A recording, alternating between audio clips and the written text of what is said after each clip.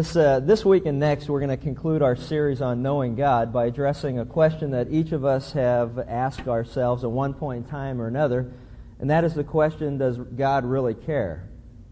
I mean, does God really care about me as a person? Does God really care about you? Does God care about all of us collectively? I mean, does He really care?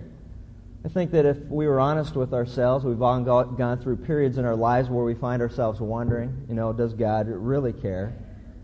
Does anyone really care? Or am I in this thing alone? I like the story that I heard not too long ago about two eminently successful psychologists who were well respected and also very wealthy because of their practice, and they occupied an office in the same building. One was 40 years old, the other one was over 70, and at the end of one of those unbearably hot and draining days where they both had a full calendar of patients that came in, they were riding down in the elevator together. And the younger man was looking at the older man, and the younger man was just you could just see he was spent. He had just a terrible day. His tie was undone, his coat was hanging, he was dragging as he was walking out, and he marveled as he looked over at the older man, and he was just as fresh as can be. And he said, what in the world? I don't understand how in the world you could be so fresh at the end of just a long and exhausting day. I mean, how can you sit there day after day and listen hour after hour to people's problems and all the things that they're going through and look as if, you just got up and you're ready to go? He goes, how can you listen to that and without getting worn out? And the older man just looked at him, smiled, and said, who listens? And I thought, isn't that the truth? Because oftentimes the people that we even pay to care about us don't really care. If you've ever gone into a busy doctor's office with all the new medical programs and HMOs and PPOs and who cares about yous and all those kind of things, and you sit in a room with just a whole bunch of people and they just usher you in one after the other. What do you got? Oh, you're coughing. This is what you need. Next, you're out of here. And it's like, but don't you care? No, not really. I don't have time to care. Well, does anybody care? And see, and we get to the point where in this world that we live in, we begin to wonder, does even God care anymore? And that's a real valid question. I don't know about you, but throughout the series, I've learned a lot about God. As we go through this and you begin to look at what the Bible teaches about the person of God, we learn that there's overwhelming evidence on a daily basis that God exists. We can see it in creation. We can see it as He demonstrates that He is there. We know that He exists. We know that He communicates to us, either through the Bible or through the things that He does in nature or through the universe or even through His Son, Jesus Christ. We know that God is shouting to His creation that He is there and that He exists. We learn that He's personal. We are the way we are in many ways because God is as He is. Yet He is without sin, and we learned last week that He is holy by nature and character, and our holiness is based on how we live our life. We are not holy by nature, but God is. And so we've learned that, and we learned that He's present everywhere, that He knows all things, that He can do all things, and that there's nothing impossible for God. And as we learn these things and that He's trustworthy and we can depend on Him, there's some things that seem to be contradictory and confusing at best if you stop and really consider the question, does God really care? And I'll give you an illustration that happened this past week and see if you can identify or have ever been in this situation. Last week, a 4-year-old boy in our neighborhood was hit by a car and he was killed. The girl who hit him was a friend of our oldest daughter, Dana. She's 20 years old. The boy who got hit was in a family of several boys, and one of which I coached for 2 different years on our Little League teams in the city of Villa Park. He was sitting out at the curb with his 2 other brothers and his dad, and they were making lemonade together as a family. The dad turned around, went into the house just for a moment to fill up the pitcher. As he was in the house, he heard a scream, he heard the brakes hit, and he heard a thud, and he ran outside and saw his 4-year-old boy lying in the street. He died because of his injuries. Now, I don't know about you, but sometimes I struggle with what I know about God. My dilemma is I know what we've learned, that God knows all things. I know He is present everywhere. I know that He can do all things. So the question that has to come into your mind, if it has never, it will at some point in time when you go through something that hits very close to home, and that is that why couldn't God have done something about that? I mean, why couldn't he have stopped that from happening? Could he not have prevented it if he had chosen to do so? Could he have not have stopped the car, stopped the whole day as far as even going out and selling lemonade? Could he not have stopped the dad from going in the house? Could he have not have stopped the driver from coming at the time that she did? Could he have not have done any one of those things? And the obvious answer is yes, he could have. And see, when God doesn't do what we think he should do, we begin to believe that God doesn't care the way that we care. We look at God as sometimes as the Superman character. Surely if Superman saw a little boy in the street and a car was coming, wouldn't Superman jump in front of the car and stop the car? We've seen Superman sweep down and grab impending victims from dangerous situations, and we see it on a regular basis. Surely Superman, if someone fell off the cliff, would certainly swoop down and pick that person up before they hit the ground. We see that all the time, and we believe that that's how God should be. And so we get really confused as we ask the question, and I know that I do, does God really care? Could not have God stopped that from happening? Maybe you've been through a situation that's caused you to doubt the concern of God. Maybe you can relate to Mary and Martha in John chapter 11, whose brother Lazarus was sick and was dying. And Jesus knew about it, but he delayed in coming to their home. And when he finally got there, they asked the question, where have you been? If you would have been here, he wouldn't have died. You could have done something about this. And the smallest verse in the Bible, the shortest passage in the Bible is John 11:35, and it just says, and Jesus, doesn't even say and, it says Jesus wept. He was concerned about what was going on, but there was some confusion as to who God is. Many times we really don't know God the way that we say that we do. When situations like this occur in our lives, we begin to question what we really know about God. Does God really care? Surely you could have done something if you would have been here. Where have you been? In 1981, Rabbi Harold Kushner wrote a best-selling book. It was called When Bad Things Happen to Good People.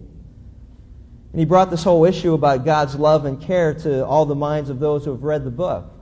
But in the book, on page 134, he writes this: I believe in God, but I do not believe the same things about Him that I did years ago when I was growing up or when I was a theological student.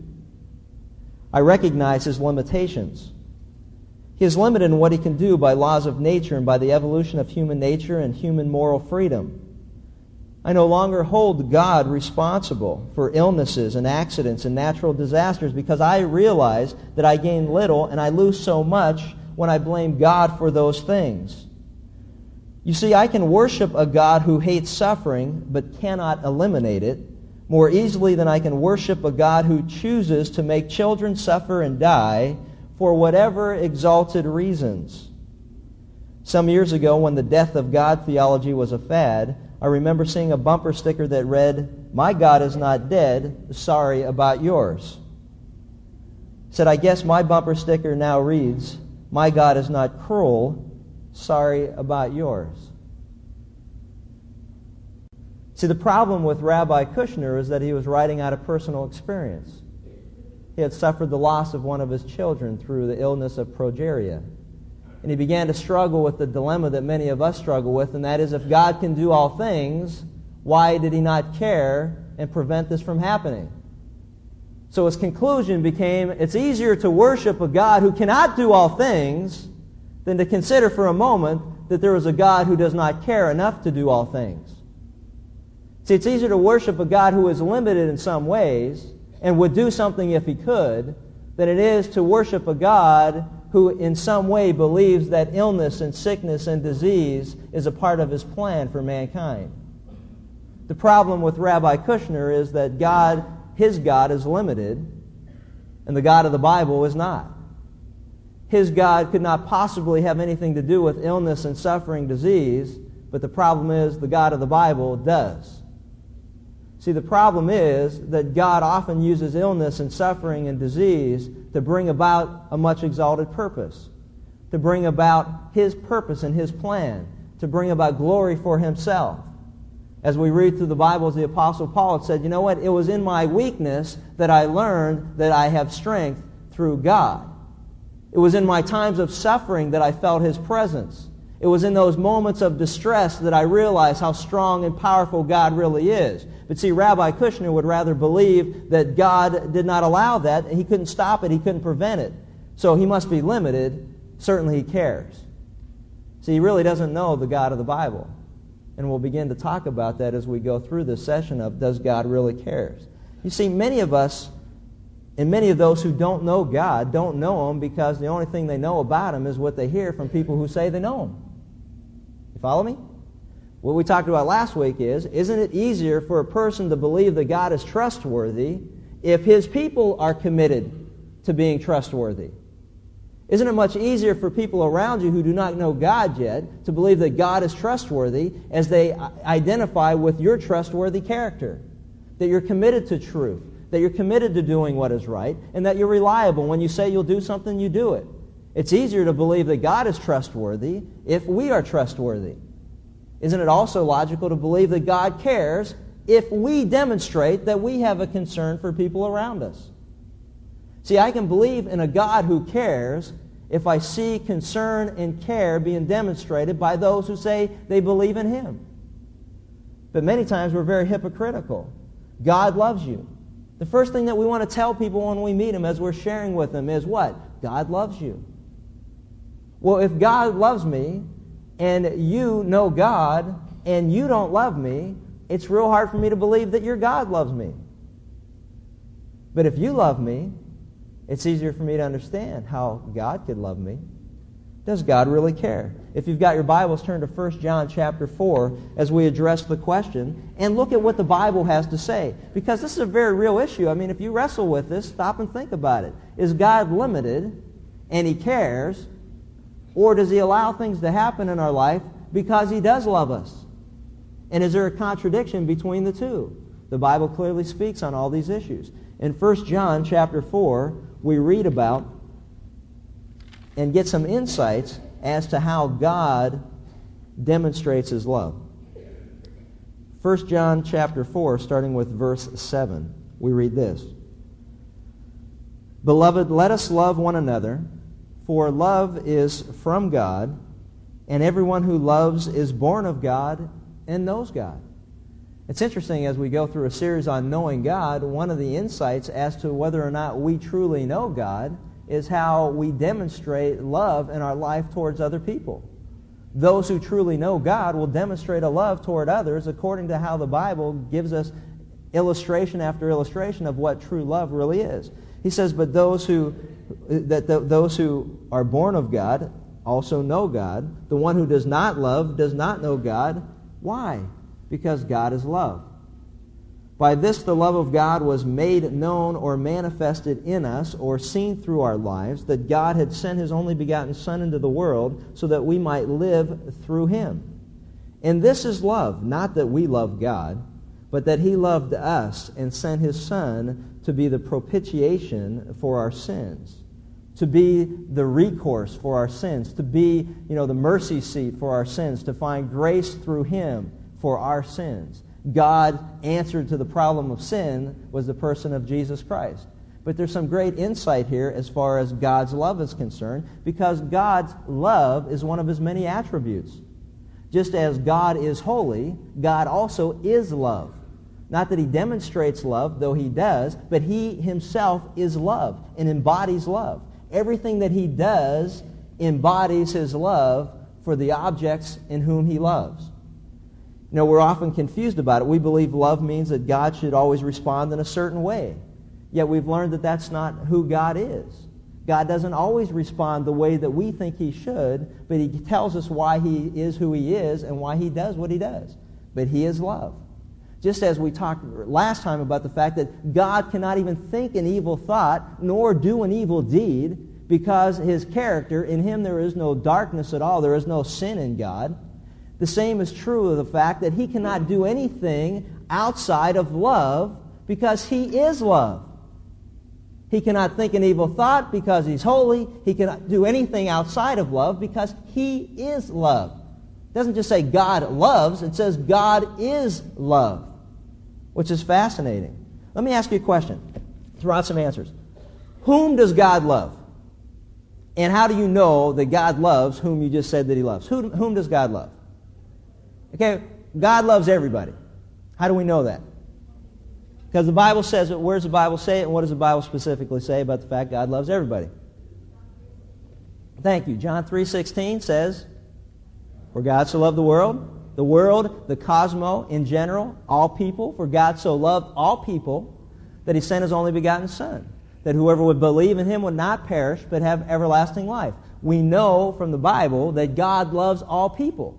So as you come in contact with all people, you can very clearly and definitely tell people as we meet them, hey, God loves you. Who else does God love? Huh? He loves sinners, which would include all people, right? We know that. He loves sinners. And we'll see that in a moment. Who else does God love? See, this is really fascinating to me if you stop and think about this, that God is concerned, and we want to believe that, but if I ask the question, well, whom does God love? We can't even answer it. That's interesting, isn't it? He loves the little children, even the 4-year-old boy. He loves children. He loves all people. Right? Look with me for a moment at John chapter 16. John 16.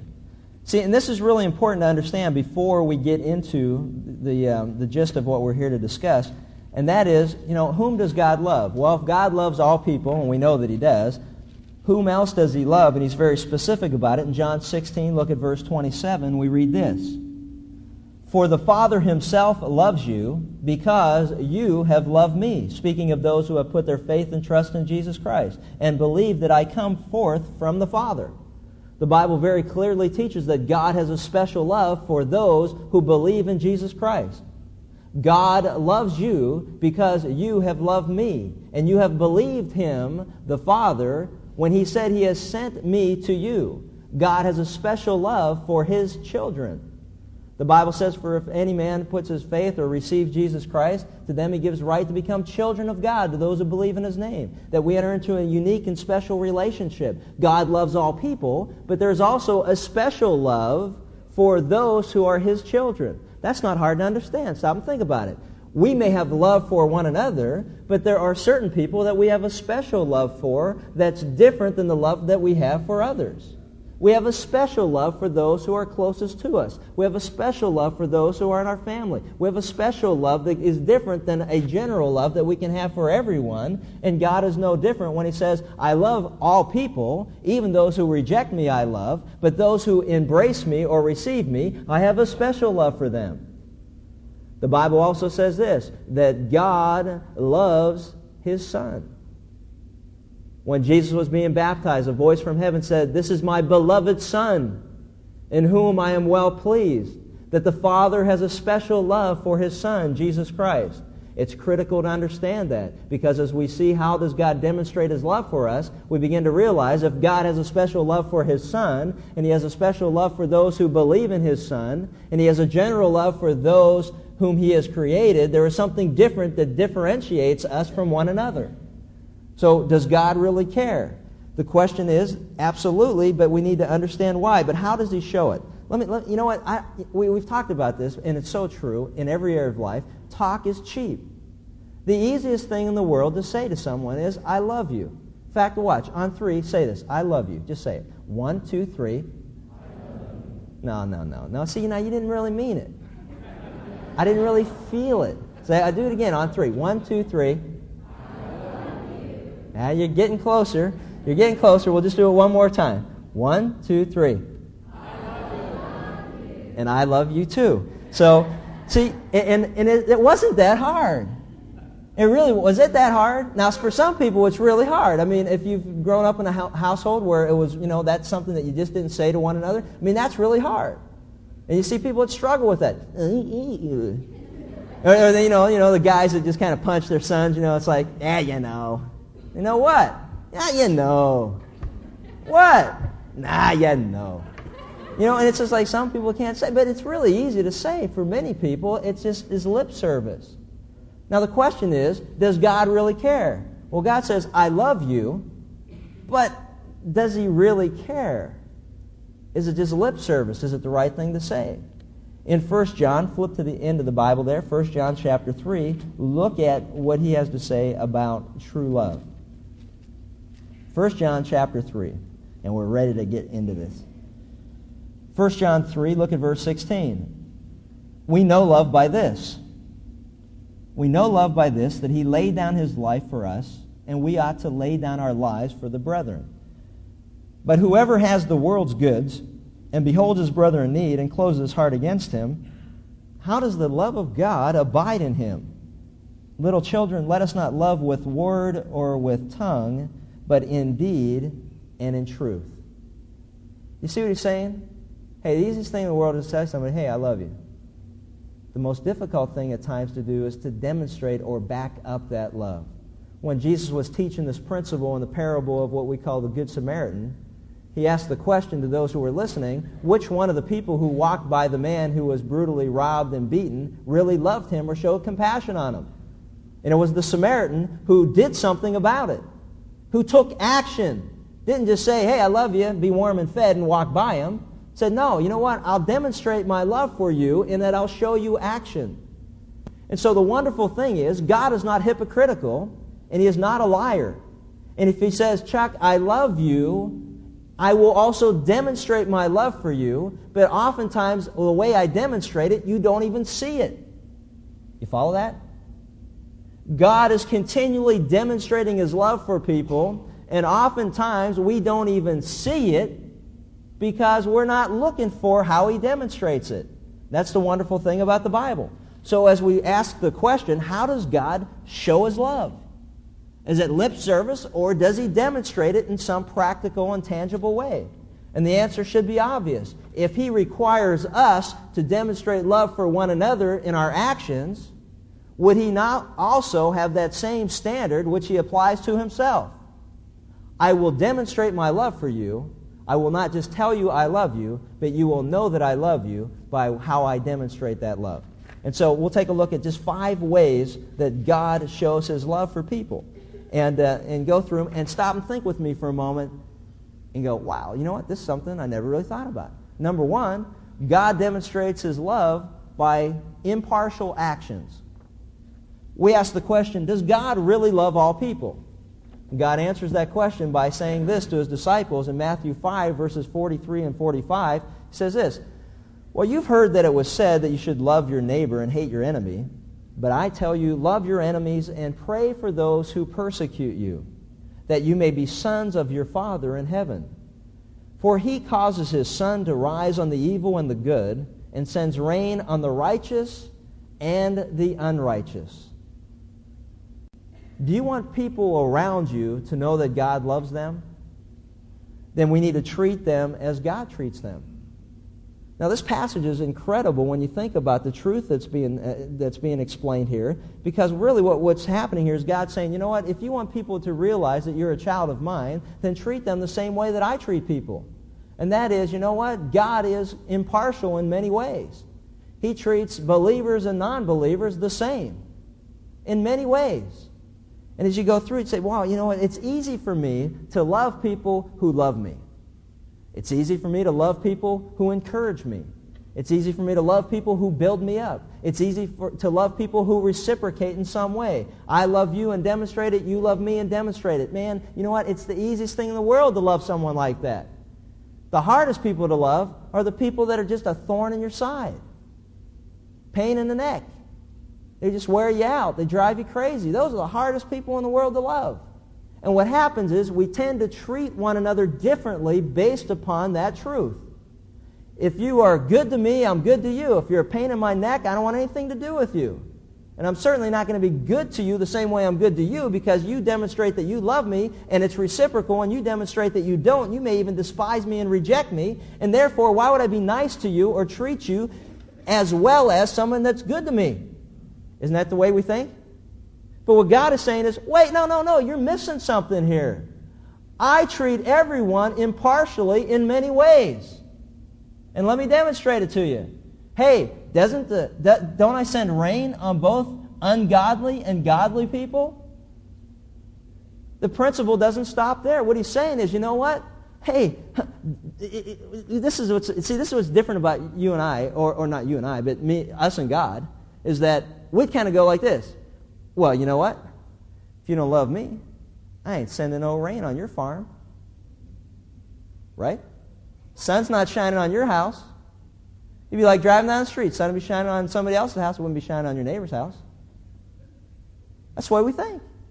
See, but God says, you know what? Hey, godly, ungodly, those who love me, those who despise me, those who reject me, can walk outside and enjoy the warmth of the sun. And that's how I demonstrate to non-believers that I still love them. How else do I demonstrate it? If they go out and work hard in the field, and I send rain, and you got a Christian living in one farm, and you got a non-Christian living on the other farm, and it's all in the same neighborhood, and guess what? If it rains on one, it rains on the other. If the sun shines on one, it shines on the other. If one is blessed, the other is blessed. If there's a harvest on one, there's a harvest on the other. God demonstrates His love for people who despise and reject Him by treating them the same way He treats those who have put their faith and trust in Him. Now, what we think as Christians, that's not fair. Right? Think about this. Think what God could do. Listen, you either believe in my Son or it ain't raining on your house anymore. You either believe in my Son or you're not going to get any more oxygen. Hey, there's some ultimate clout. You believe in my Son, Jesus Christ, as a forgiveness for your sins, or gravity's not going to work for you anymore. See, God doesn't do that. He demonstrates His love for everybody by treating all of us equally. Even though we don't have a concept of that because we have double standards, but God doesn't. I love that as I read this, I begin to realize, you know what? Even if you are here and you've never put your faith and trust in Jesus Christ, or you're listening to this on a tape, realize this truth: God loves you, and He demonstrates His love for you, and that He treats you the same way as He treats those who have accepted Him. He treats those who despise Him the same way as those who love Him and have received Him. God is trying to get your attention, but you don't even see it because you don't even realize that truth. God is impartial. He loves you, and He's trying to get a hold of that truth in your life so that you understand it. Man, I love that. It's all impartial. It's easy to love others, and it's easy to love believers most of the time. But you stop and think about it. It's easier to love those who believe in Jesus Christ, who are part of the family of God, than it is to love those who are outside the family of God. Those are the easiest people in the world not to love. Why? Because they don't think like we do. Oftentimes, they don't act like we do. They don't think the way we do. They don't have the same desires that we have. And therefore, we become very judgmental, or we lose our objectivity because they're different than us. But we're different than them. And what a wonderful illustration of the love of God that we can demonstrate toward another person, in that we would all treat one another impartially, whether believer or unbeliever. If you own a company and you have people who work for you, are there a double standard between those who are believers and non-believers? Or is there an equal standard for all? If we live in a society, and it's important to realize that our standard of justice should be equally applied to all, whether believer or non-believer. We should never have a double standard at any time in any area of life, for God doesn't. He demonstrates His love for us by impartial acts so that all people will know that God loves them. Are you impartial? Am I impartial? Man, that's some real personal, practical stuff to have to deal with. Or is there a double standard in each one of our lives? Number two, we know this, that He also demonstrates His love when He disciplines us. God demonstrates His love when He disciplines us. In Hebrews 12, 5-6, we read this: "And you have forgotten that word of encouragement that addresses you as sons. My son, do not make light of the Lord's discipline, and do not lose heart when He rebukes you, because the Lord disciplines those He loves, and He punishes everyone He accepts as a son." I don't know about you, but I've never been too crazy about discipline. Either receiving it or handing it out. It's not a whole bunch of fun. I mean, how many of you have small children? How many of you know the value of disciplining your children? All right? How many of you just get tired of doing it? How many of you think, well, someday I'm going to get turned into somebody, I know it. I'm like worn out. I'm just tired. This is just wearing me out. And then the more kids you have and the more there is you have to deal with, the tireder you get. And you just get to the point of wrestling with, you know what though? But it's a battle worth fighting. See, it's interesting. I heard Jim Dobson the other day on something that he was talking about. But anyway, he made this point. He said, as our children are younger, it's our responsibility to train them, to teach them, to rebuke them, to correct them, to give them the right direction to go, to explain to them and teach them the difference between right and wrong.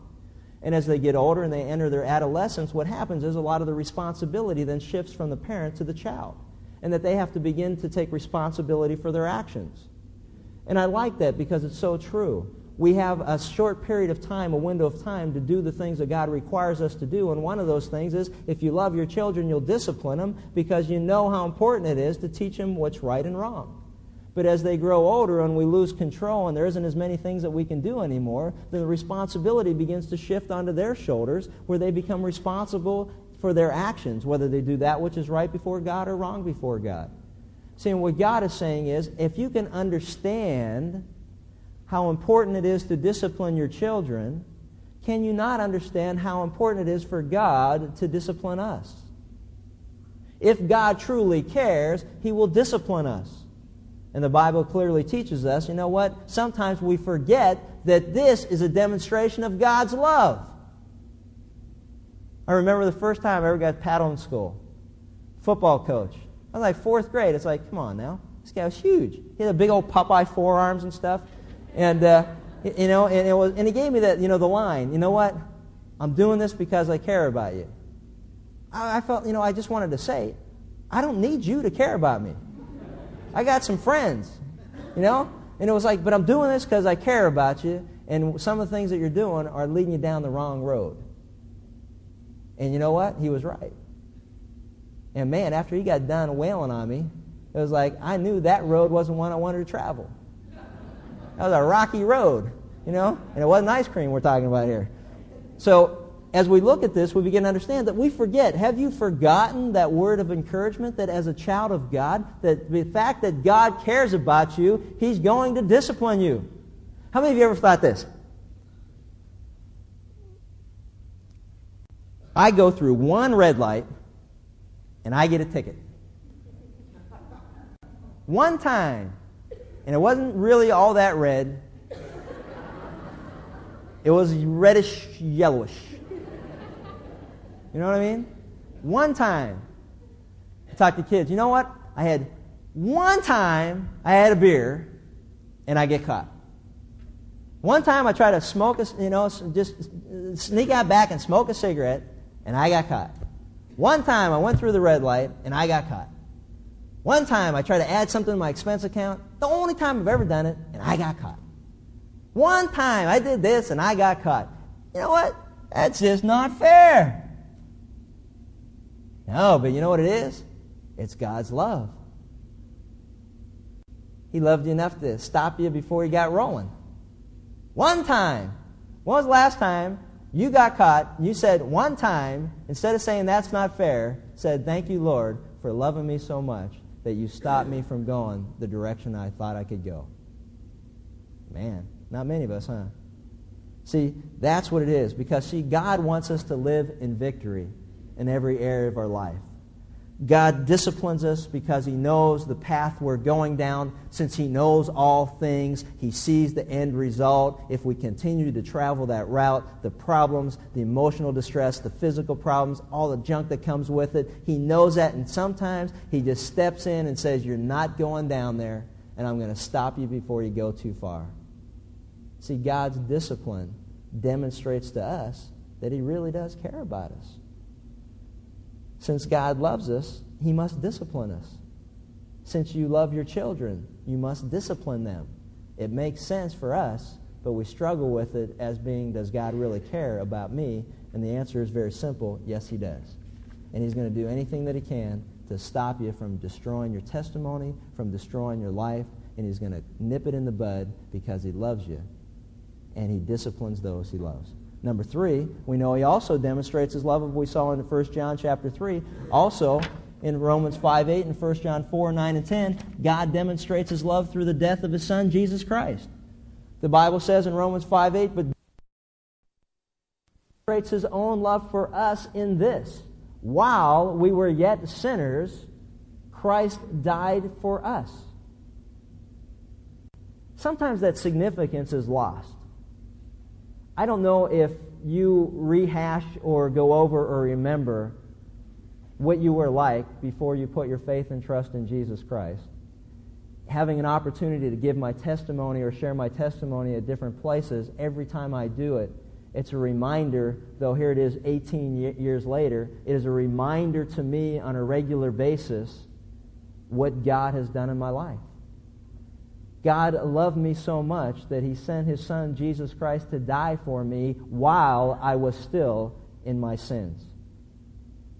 When I was making fun of Christians who were trying to tell me how much God loved me, when I was calling people Jesus freaks and telling them to shut up and sit down, when I was drinking and doing things that weren't really in the best interest of my family, when I was talking like a dirty sailor, when I was trying to please myself at the expense of my wife and my kids, when I was doing all those things and I was as I was, Jesus died for me because I was the way I was. See, God demonstrates His love for the world in that He says, you know what, there's nothing that you can do about sin. I've done it for you, and I've demonstrated my love for you because I've sent my Son, my beloved Son, in whom I am well pleased. I sent Him to die for you. I don't know if we realize that sometimes, what a great demonstration of God's love that really is. That He loved us and said, there's nothing you can do about your condition. You're hopelessly lost forever, but I'll take care of it for you. That's how much I love you, and that I would offer up someone that I love, my beloved Son. Even when you despise me, even when you were laughing at those who shared my love with you, even when you rejected me, even when you had nothing to do with me and felt in your prideful heart that you could do it on your own, even with all those things true of your life, I still loved you enough to do what was best for you if you would just choose to accept the gift I have to offer. 1 John 4:9-10 said, this is how God showed His love among us. He sent His one and only Son into the world that we might live through Him. This is love, not that we loved God, but He loved us and sent His Son as an atoning sacrifice for our sins. God loves us by demonstrating impartially that He loves all people. Believer, non-believer, white, black, yellow, red, doesn't really make any difference. Rich, poor, God loves everyone, and He's impartial toward all of us. That He also disciplined those who are His children. And He sent His Son to die for all of us, for all of humanity. For those who would receive that gift, He has a special type of love that He designates for us. We also know this, that God demonstrates His love by sustaining us in times of trial and suffering. You know, one of the great truths of God's love is that I can only experience it when I'm going through very difficult times. I don't really sense your love for me until I'm going through a difficult time. It's easy to love people that aren't going through tough times, but it becomes difficult when you know that they need your love, that they're going through illness or suffering or financial reversals or something's going on in their life. They're struggling with an addiction. They run into another problem. You know, it's easy to love people who don't need your love. The hardest people to love are the people that are in need of your love the most. And that's when we need to love one another more than anything.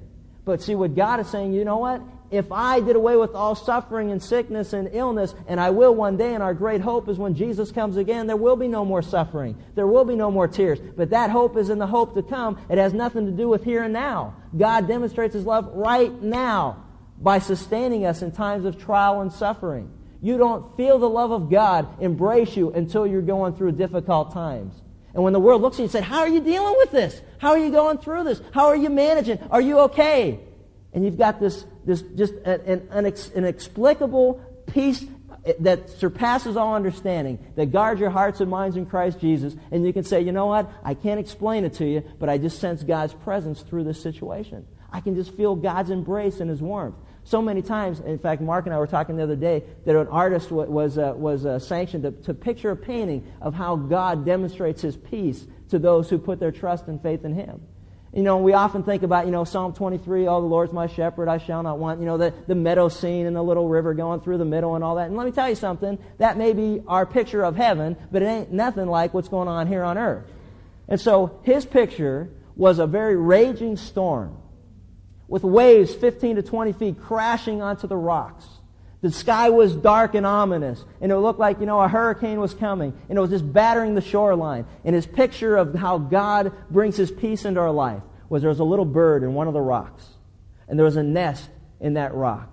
And the bird was sitting there on the nest, sitting on its eggs, and it was just watching the storm, and it just had a peaceful look. And that was what his picture of how God sustains us in times of suffering and in times of trial. And isn't that the truth?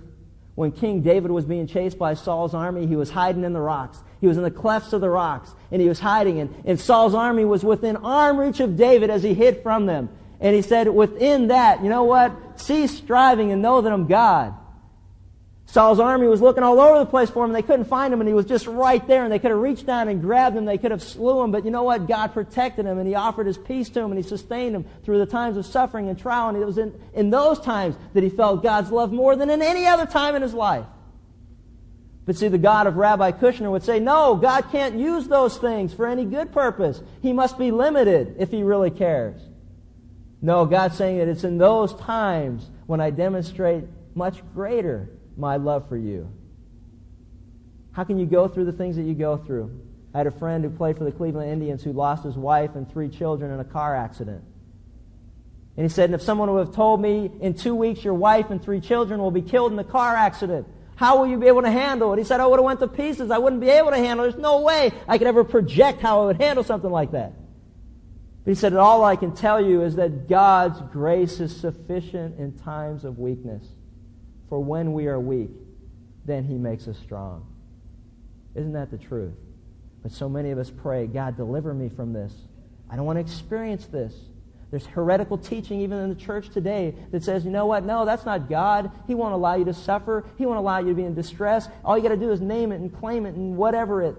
And God's saying, you don't understand. You're missing out on so much of who I am when you try to eliminate the things in your life that I have let happen to you. Because I can do all things, I've chosen not to do all things so that I can love you through this.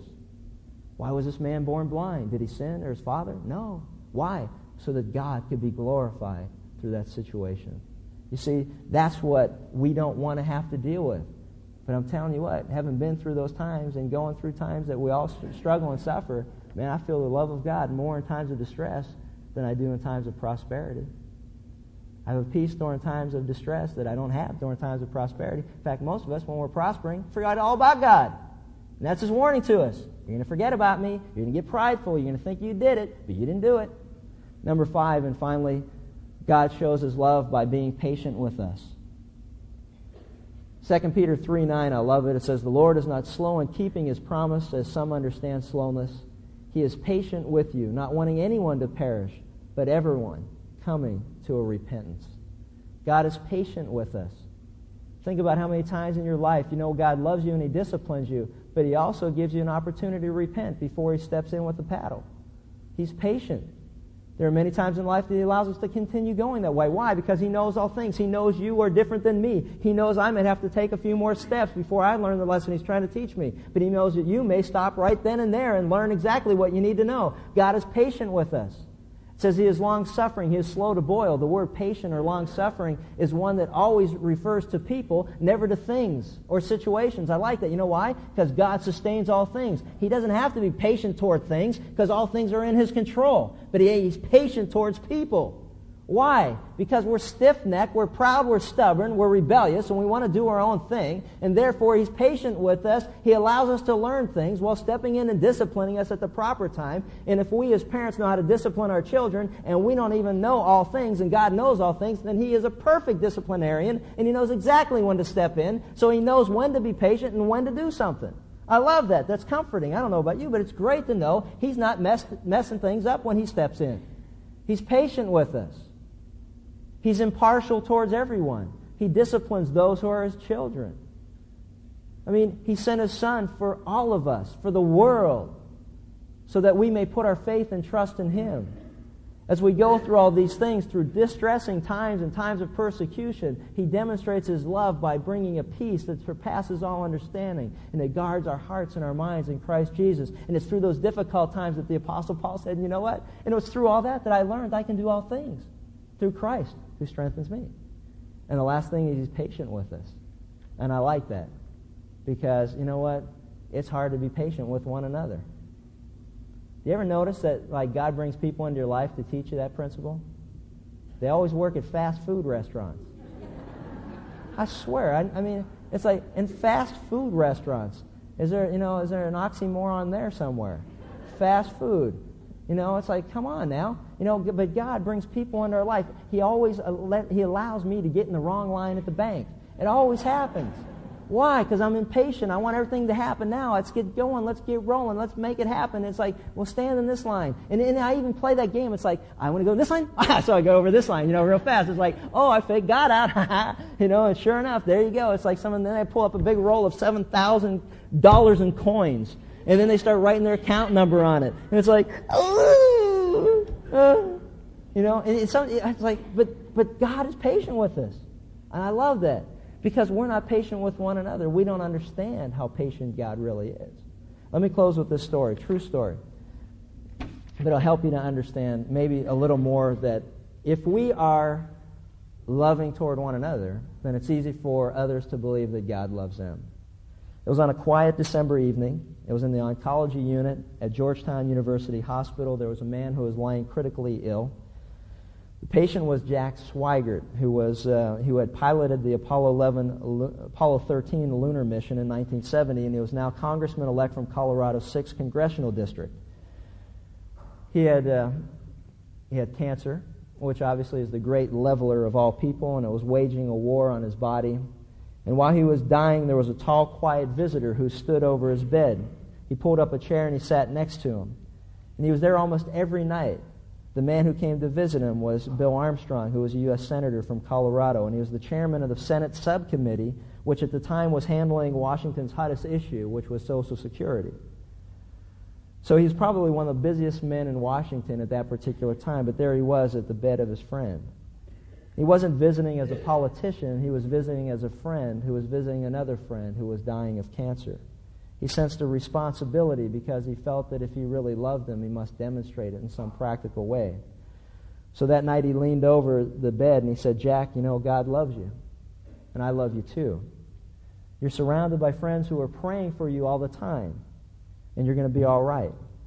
Jack couldn't even respond. He was close to death.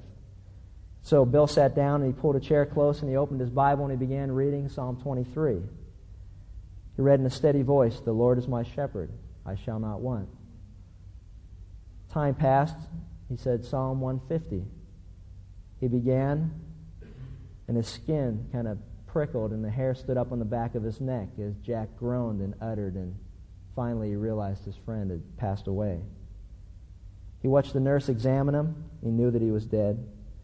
And the conclusion was, this particular story was that, politicians are pretty busy people, especially Senate committee chairmen. Yet it never occurred to Bill Armstrong that he was too busy to be at the hospital. There was nothing dramatic, there was nothing heroic about his decision. He was just a man who was a friend, doing what he felt a friend should do in a friend's time of need. And I like that because, you know what? When you stop and think about what holiness is, that we're to live in a holy life. Holiness is obeying God, and it means loving one another as God loved us. Let's pray. Father, we just thank you that you do care, that you are concerned about everything in our life, that you do know all things, that you can do all things, that you are everywhere present at once. We know all those things are true because you tell us that they're true. Your word tells us that, and we know that in you there's no darkness at all, that you cannot lie, that you cannot do wrong. You cannot deceive us. You're telling us truth. We know that you also tell us that the truth will set us free. God, and we're thankful that you are a God who is all those things and also a God of love. That you are a God who's concerned about every person, and you demonstrate it by being impartial to all of us, whether believer or not. that you sustain us in times of distress and in difficulties, and you show us that it's in our weakness that your power is perfected. That we can get strength in times of weakness that is supernatural and comes only from you and not from ourselves. We thank you for allowing us to go through those times so that we can get closer to you. Father, we just thank you that you are who you are, and that you've revealed who you are to us so that we can know you. You tell us if we truly know you, that the love of God will be made known through us to others. God, help us to be people who learn to love one another as you have loved us. And we just thank you in Jesus' name. Amen.